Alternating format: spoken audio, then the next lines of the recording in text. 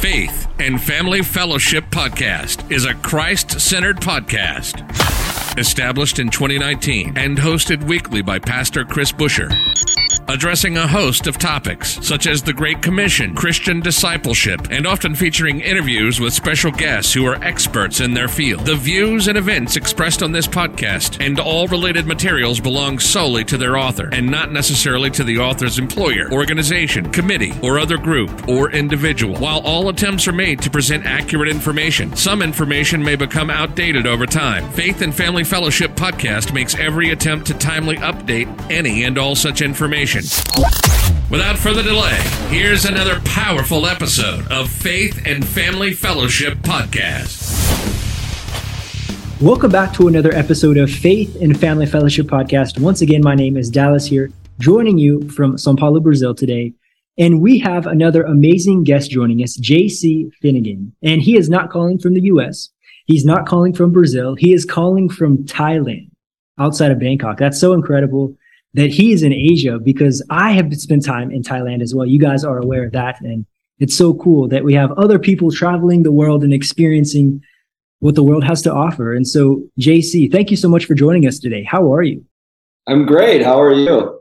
It's a pleasure I'm to be doing here. pretty good. It's such a pleasure to have you. I'm really excited about your book today. And just for our audience, so the title is The Divided Stories of America, The Green Forest. And when you think of the divided stories of America, what is this going to bring? And the bio is very, very incredible. Just the first sentence: what if the United States of America were no longer united? Wow. Yeah. Hearing that question, just thinking about that, that'll never happen. I hope this never happens. I hope I never see it.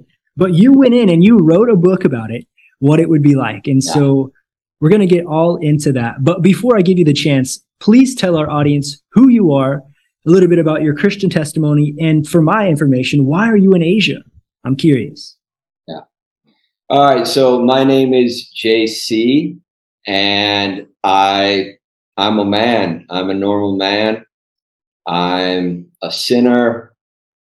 I'm a flawed human being that's moving along on this journey like we all are.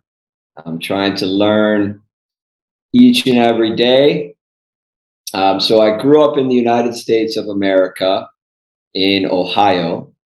Growing up, I went to church with my family, went to Catholic schools, and faith was a part of my life growing up. And then as I got a little bit older, I went to university. Worked for a while in the United States, eventually found my way over to Asia, where I've been working as an English teacher. And in the past couple years, I went back to something that I had done at college, which was creative writing. I just had this bug inside of me where I had these ideas bouncing around in my head, and I got on the computer and started putting them down, and they just began to flow. That's incredible. So in Asia, you are an English teacher. Yes. When I was in Asia, I was teaching English as well. So amazing. And how did you like that? Cool. It was a challenge at first, because that's my first experience of teaching English. I was just learning how to teach English there. But we were typically teaching English in villages. And so we would go village to village in Thailand and Cambodia and help the children. And so we were working primarily with children, big groups of children. And so that was really cool and a great experience. But now I'm teaching English in Brazil, more toward the business side here in Brazil, focusing on business. Yeah, so you're teaching adults? Yep. And my wife is also an English teacher. That's a story for another day, but she also teaches business, adults, children. And so we offer a variety there. Yeah. A little bit back to your question of creative writing. Tell us a little bit more about that. Okay, so I've always enjoyed stories. I've always enjoyed writing, whether it was movies. Even when I was younger, there was some television. I know some of the material on TV isn't always the best, but books. And then When I was at college, I remember taking a creative writing class, and I was inspired by that. I think I had some ideas in my head, and I dabbled with some short stories back then, and even some poetry. And then over time, I kind of put that on the back burner and focused more on some practical matters. I did opt to go to law school in the United States, which you get into some writing with that, but it's not really creative writing. It's a different style. Get into that, the legalese, if you will, right? Some of that dry writing. And so I did that for a while. And then obviously with teaching English, writing is kind of always there. I've been able to do some fun things with the students where we've written some creative things for them, whether it was plays or, helping the kids out with some of their stories. Just this past year, we did some Halloween videos, which were really fun. We wrote some scripts for the kids, and then they were able to act it out, and we recorded that. Fun stuff. You're listening to the Faith and Family Fellowship Podcast. We'll be right back after this quick word from our sponsors. God knows more than all of us. In fact, you probably want to know more about what He truly knows. Thankfully, He wrote a bunch of it down in the Bible. Hungry for Wisdom podcast is an all-you-can-eat buffet of God's guidance to live skillfully in this world. Jesus deserves disciples. Listen to the podcast by searching Hungry for Wisdom on your favorite podcast app today.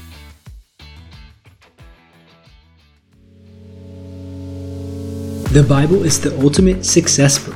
It is filled with stories, anecdotes, inspiration, insights, and powerful specific instructions on how to live a life that is full, meaningful, significant, and successful.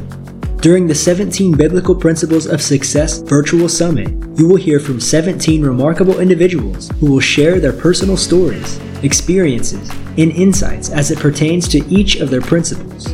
Find more information at youareagift.foundation/virtual-summit.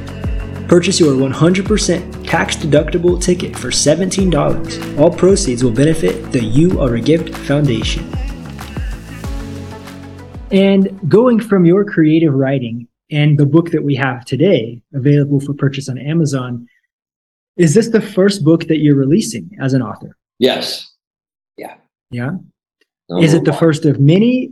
Or after this experience, you're like, maybe I'm done? What do you think? Oh, great question. So there are going to be 4 books in this series. So I already have the groundwork for the other 3. So in this series, the United States is divided into 4 sections. So this first part is the Northeast section of the United States. And then I've already written, like I said, the basic part, the groundwork for the other 3 sections. There's a Southeast region, a frontier region, and a Pacific region.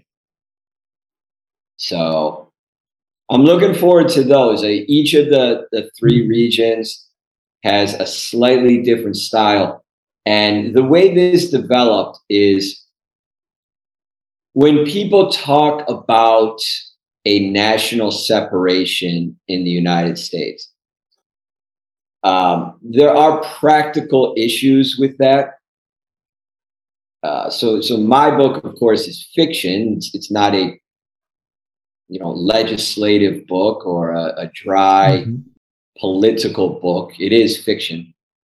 But some of the issues surrounding, let's say, a national separation include the United States not being divided by ideology, by geography. So you can't just cut the country in half on a latitudinal line or a longitudinal line. And so by dividing it into 4 regions, I tried to work around some of that. So I carved out this northeast area, which in terms of ideology is very similar to the Pacific region.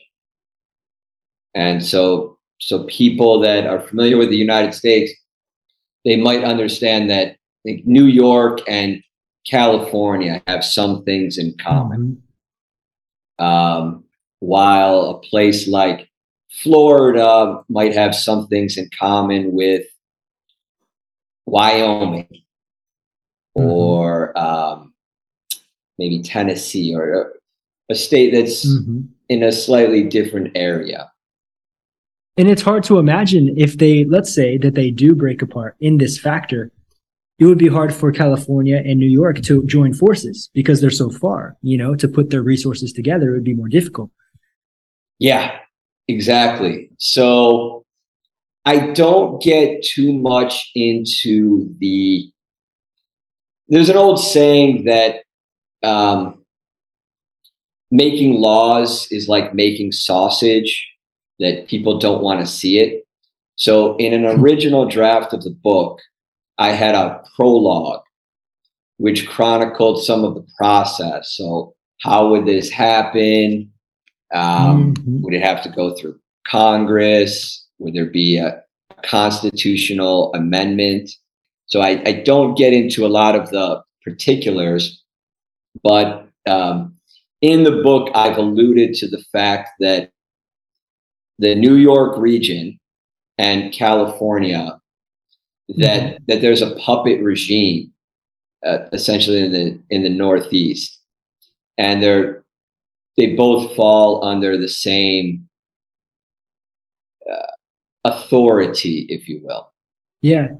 Whenever people think about this, the United States, not having unity anymore, we will no longer have, the United States the way as it is. I mean, first off, you're thinking, oh, I hope this never happens. I hope I never see this happen. But then on the other side, it's not that far to believe. Like for me, as a person who has grew up in the US as well and has been removed for several years, it's not that hard to think, this could happen.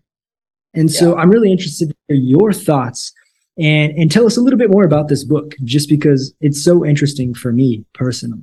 Right. I think in terms of people not wanting it, what would be most important is that there wasn't any sort of war or conflict.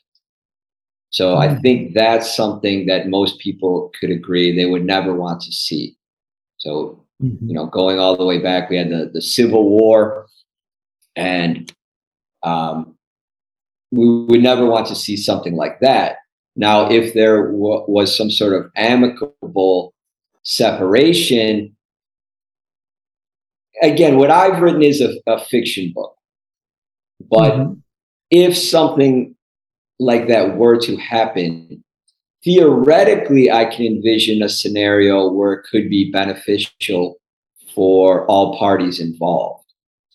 If instead of people getting bogged down with their differences and arguing about things and kind of spinning their wheels in the mud, if people wanted to take things in a different direction and there was some sort of separation, and then that area could focus on moving things forward in a certain direction, and like-minded people accomplishing things and building and growing, instead of, again, getting bogged down with the same arguments day in and day out that seemingly never get resolved.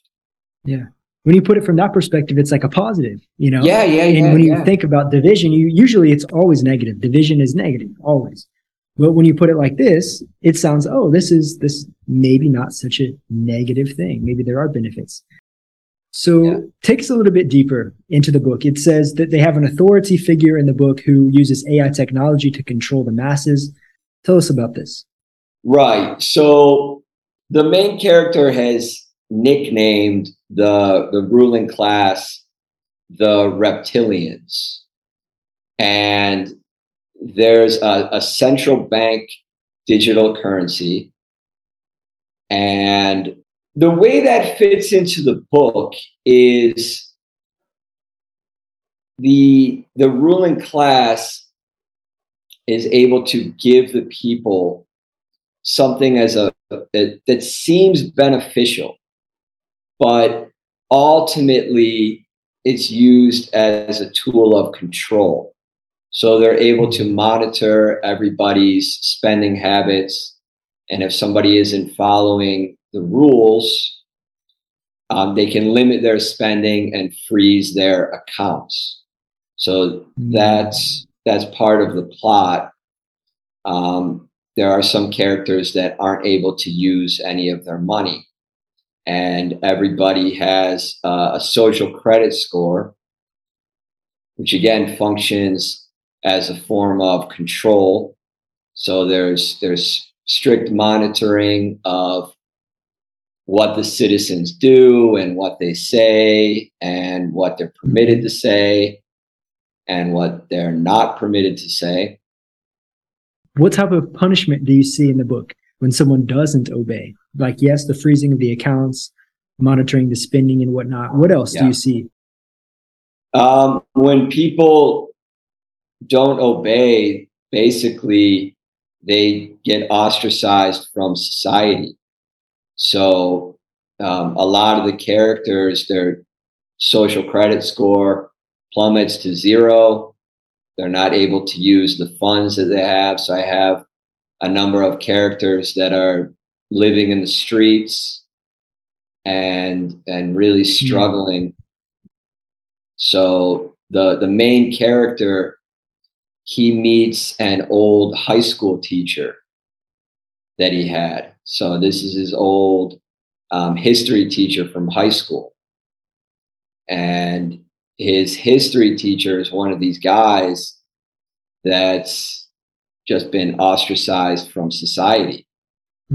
And how does the rest of the world react to this?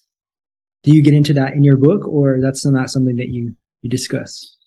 Yeah, good question. I don't get into that too much.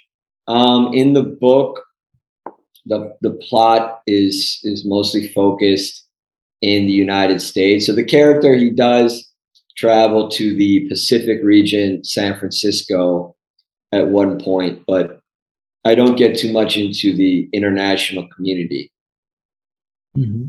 Because the US, from many standpoints, is like a flagship for the world. Oh, yeah. And so if there's some division happening in the US, I can't imagine what the other countries would react or think about this. And that's when you get into some of the practical problems with this and why a lot of people in the United States would not want it, because our currency is basically the reserve currency of the world. We have a strong standing army. Obviously, the United States has been a powerful empire, if you will, for a long time.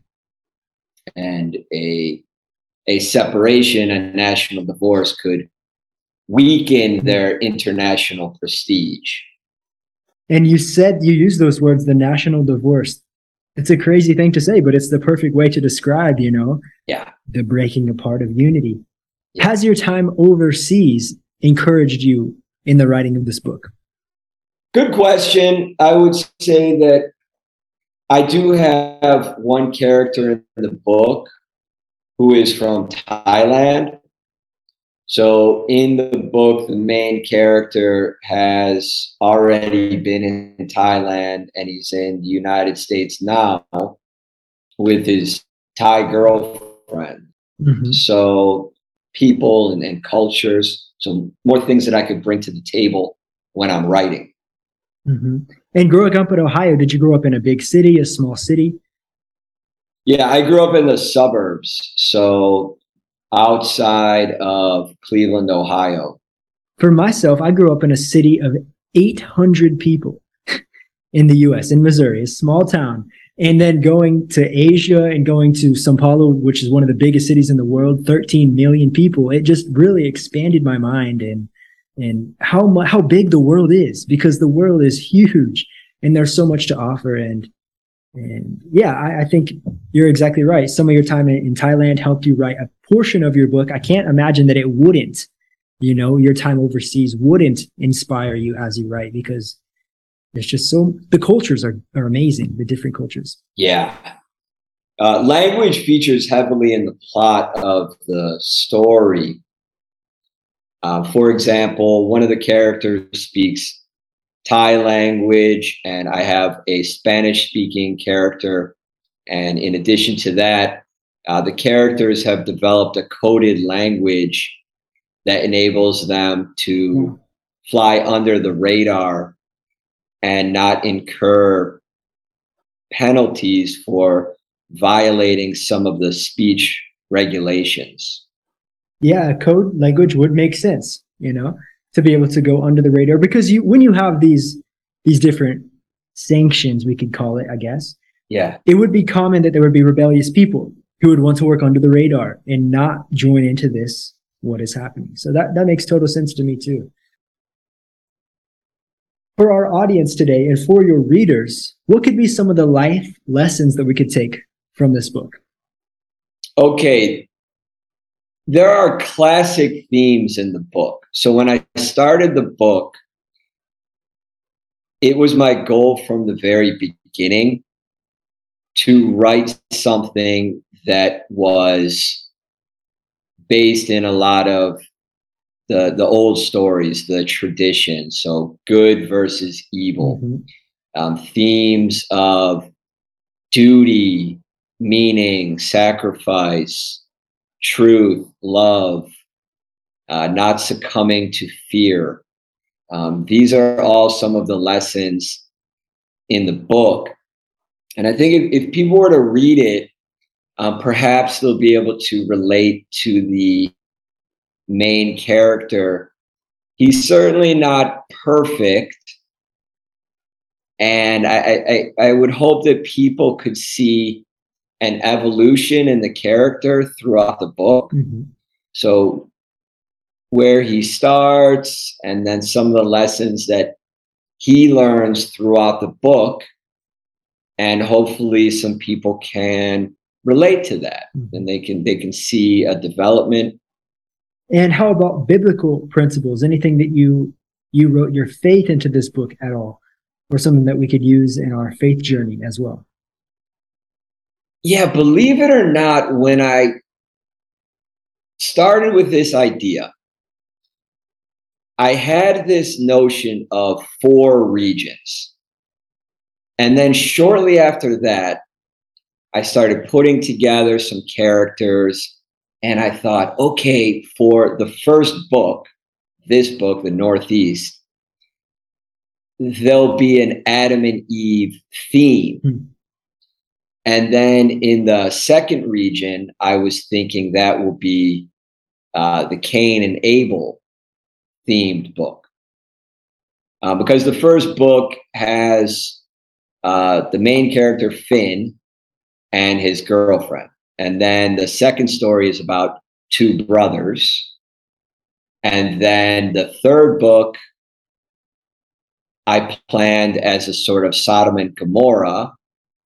And then I had a 4th book, and I was thinking about different ways that I could do that. It could be an Exodus theme, Jonah in the whale theme, or even like a Jesus Christ story theme. That's really interesting to take those different stories and match it into what's going on. Right. So they don't match on perfectly.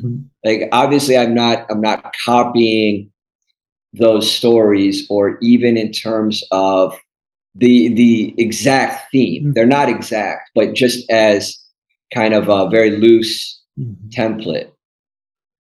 And then it also, in terms of biblical themes, I had thought about the Tower of Babel. And in the first book, since there's this sort of communist government that's essentially trying to build utopia on Earth. So this is a society that has excluded God in favor of the AI technology and the science. And that's not so hard to believe either, that something like this could happen.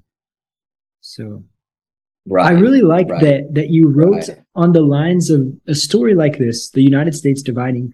And it is something that we could all, it could happen. And so some fiction books are so fiction that it's hard to imagine what's going on and to stay connected. But yours is so close that I feel like we could all really relate to this and all see it in our own way as you're writing. And so I think that's really intriguing on your book. Yeah, there are so many different aspects to the book that I believe there's something that everyone can relate to, or something that everyone will be able to see, like, oh yeah, I can see that sort of thing happening, whether it's the central bank digital currency, whether it's, language monitoring, whether it's a UBI, a universal basic income, some of the inherent dangers with artificial intelligence and surveillance, and where we are with a lot of that. I think people will be able to understand that. Yeah. And another question for you here. How would this book be relevant to our listeners today? And what would be your message for them to purchase the book? I think there's immense value in stories. So if people read the Bible, of course, we know that Jesus taught in parables. We know that the Bible includes a lot of stories. And I think there can be tremendous value in good stories. So in these classic themes of good versus evil, truth versus lies, fear versus bravery, and standing up for what's right, that there's value in that, and people can gain a lot from reading stories like that. They're kind of just a reminder for all of us about how important these virtues are. And so often they're very difficult to do. It's tough a lot of times to do the right thing. It's a lot easier to do what maybe in our hearts we know is not the right thing. So I think that there's that sort of message in the book, and I think that people can enjoy that and get some value out of that. Yeah. And the timeline on the release of the next book. So this book, one more time, it is available on Amazon, The Divided Stories of America, The Green Forest. And when do you think would be the release of the second, third, and fourth book in this series? It's a great question. I can't say for certain, but maybe for the second book, I've already written a decent amount of it. So I'd say several months from now, maybe 6 months, being realistic. Okay. So purchase the first book, read it 4 times, and then you'll be ready for book 2, and the series will continue for you. So yeah. Another question here. Yeah, book 2 is not in the communist territory anymore. So if people are craving something where the guy's not oppressed by an authoritarian government, in book 2, we'll get a reprieve. Yeah. Incredible. Well, I'm really interested in this book. Thank you so much for all the things that you shared today for our audience. And if you could leave us with one overall thought today, what do you think that would be? Oh, wow. Truth and love. I think that's the ultimate message of the book. in a lot of ways, it's just a love story. So for all of us, every day, choose truth, choose love. Yeah. And where can our audience find you personally? Do you have any social media out there, Facebook, Instagram, that we can keep updated on with you? Yeah, so my author's website is jcfinnegan.com, and that's probably the best place to find me. And I'm going to try to keep that page up to date with some information about this first book, and then book 2, book 3, book 4. All right. So audience, please check out that link below to the author website, and also the link to buy this book on Amazon. They're both there available for you. And thank you again for sharing everything that you did today. If I can have you end our time with a prayer, I would really appreciate it. Our Father, who art in heaven, hallowed be thy name. Thy kingdom come, thy will be done, on earth as it is in heaven. Give us this day our daily bread, and forgive us our trespasses, as we forgive those who trespass against us. And deliver us not into temptation, but deliver us from evil. Amen. Amen. You've just listened to the Faith and Family Fellowship Podcast with your host, Pastor Chris Busher. Faith and Family Fellowship Podcast was recorded live in studio with final editing made before uploading. Subscribe today to Faith and Family Fellowship Podcast on iTunes or Google Play. For more fantastic daily content, visit Pastor Chris Busher online via Facebook, YouTube, and Instagram. Don't miss the next episode on Faith and Family Fellowship Podcast.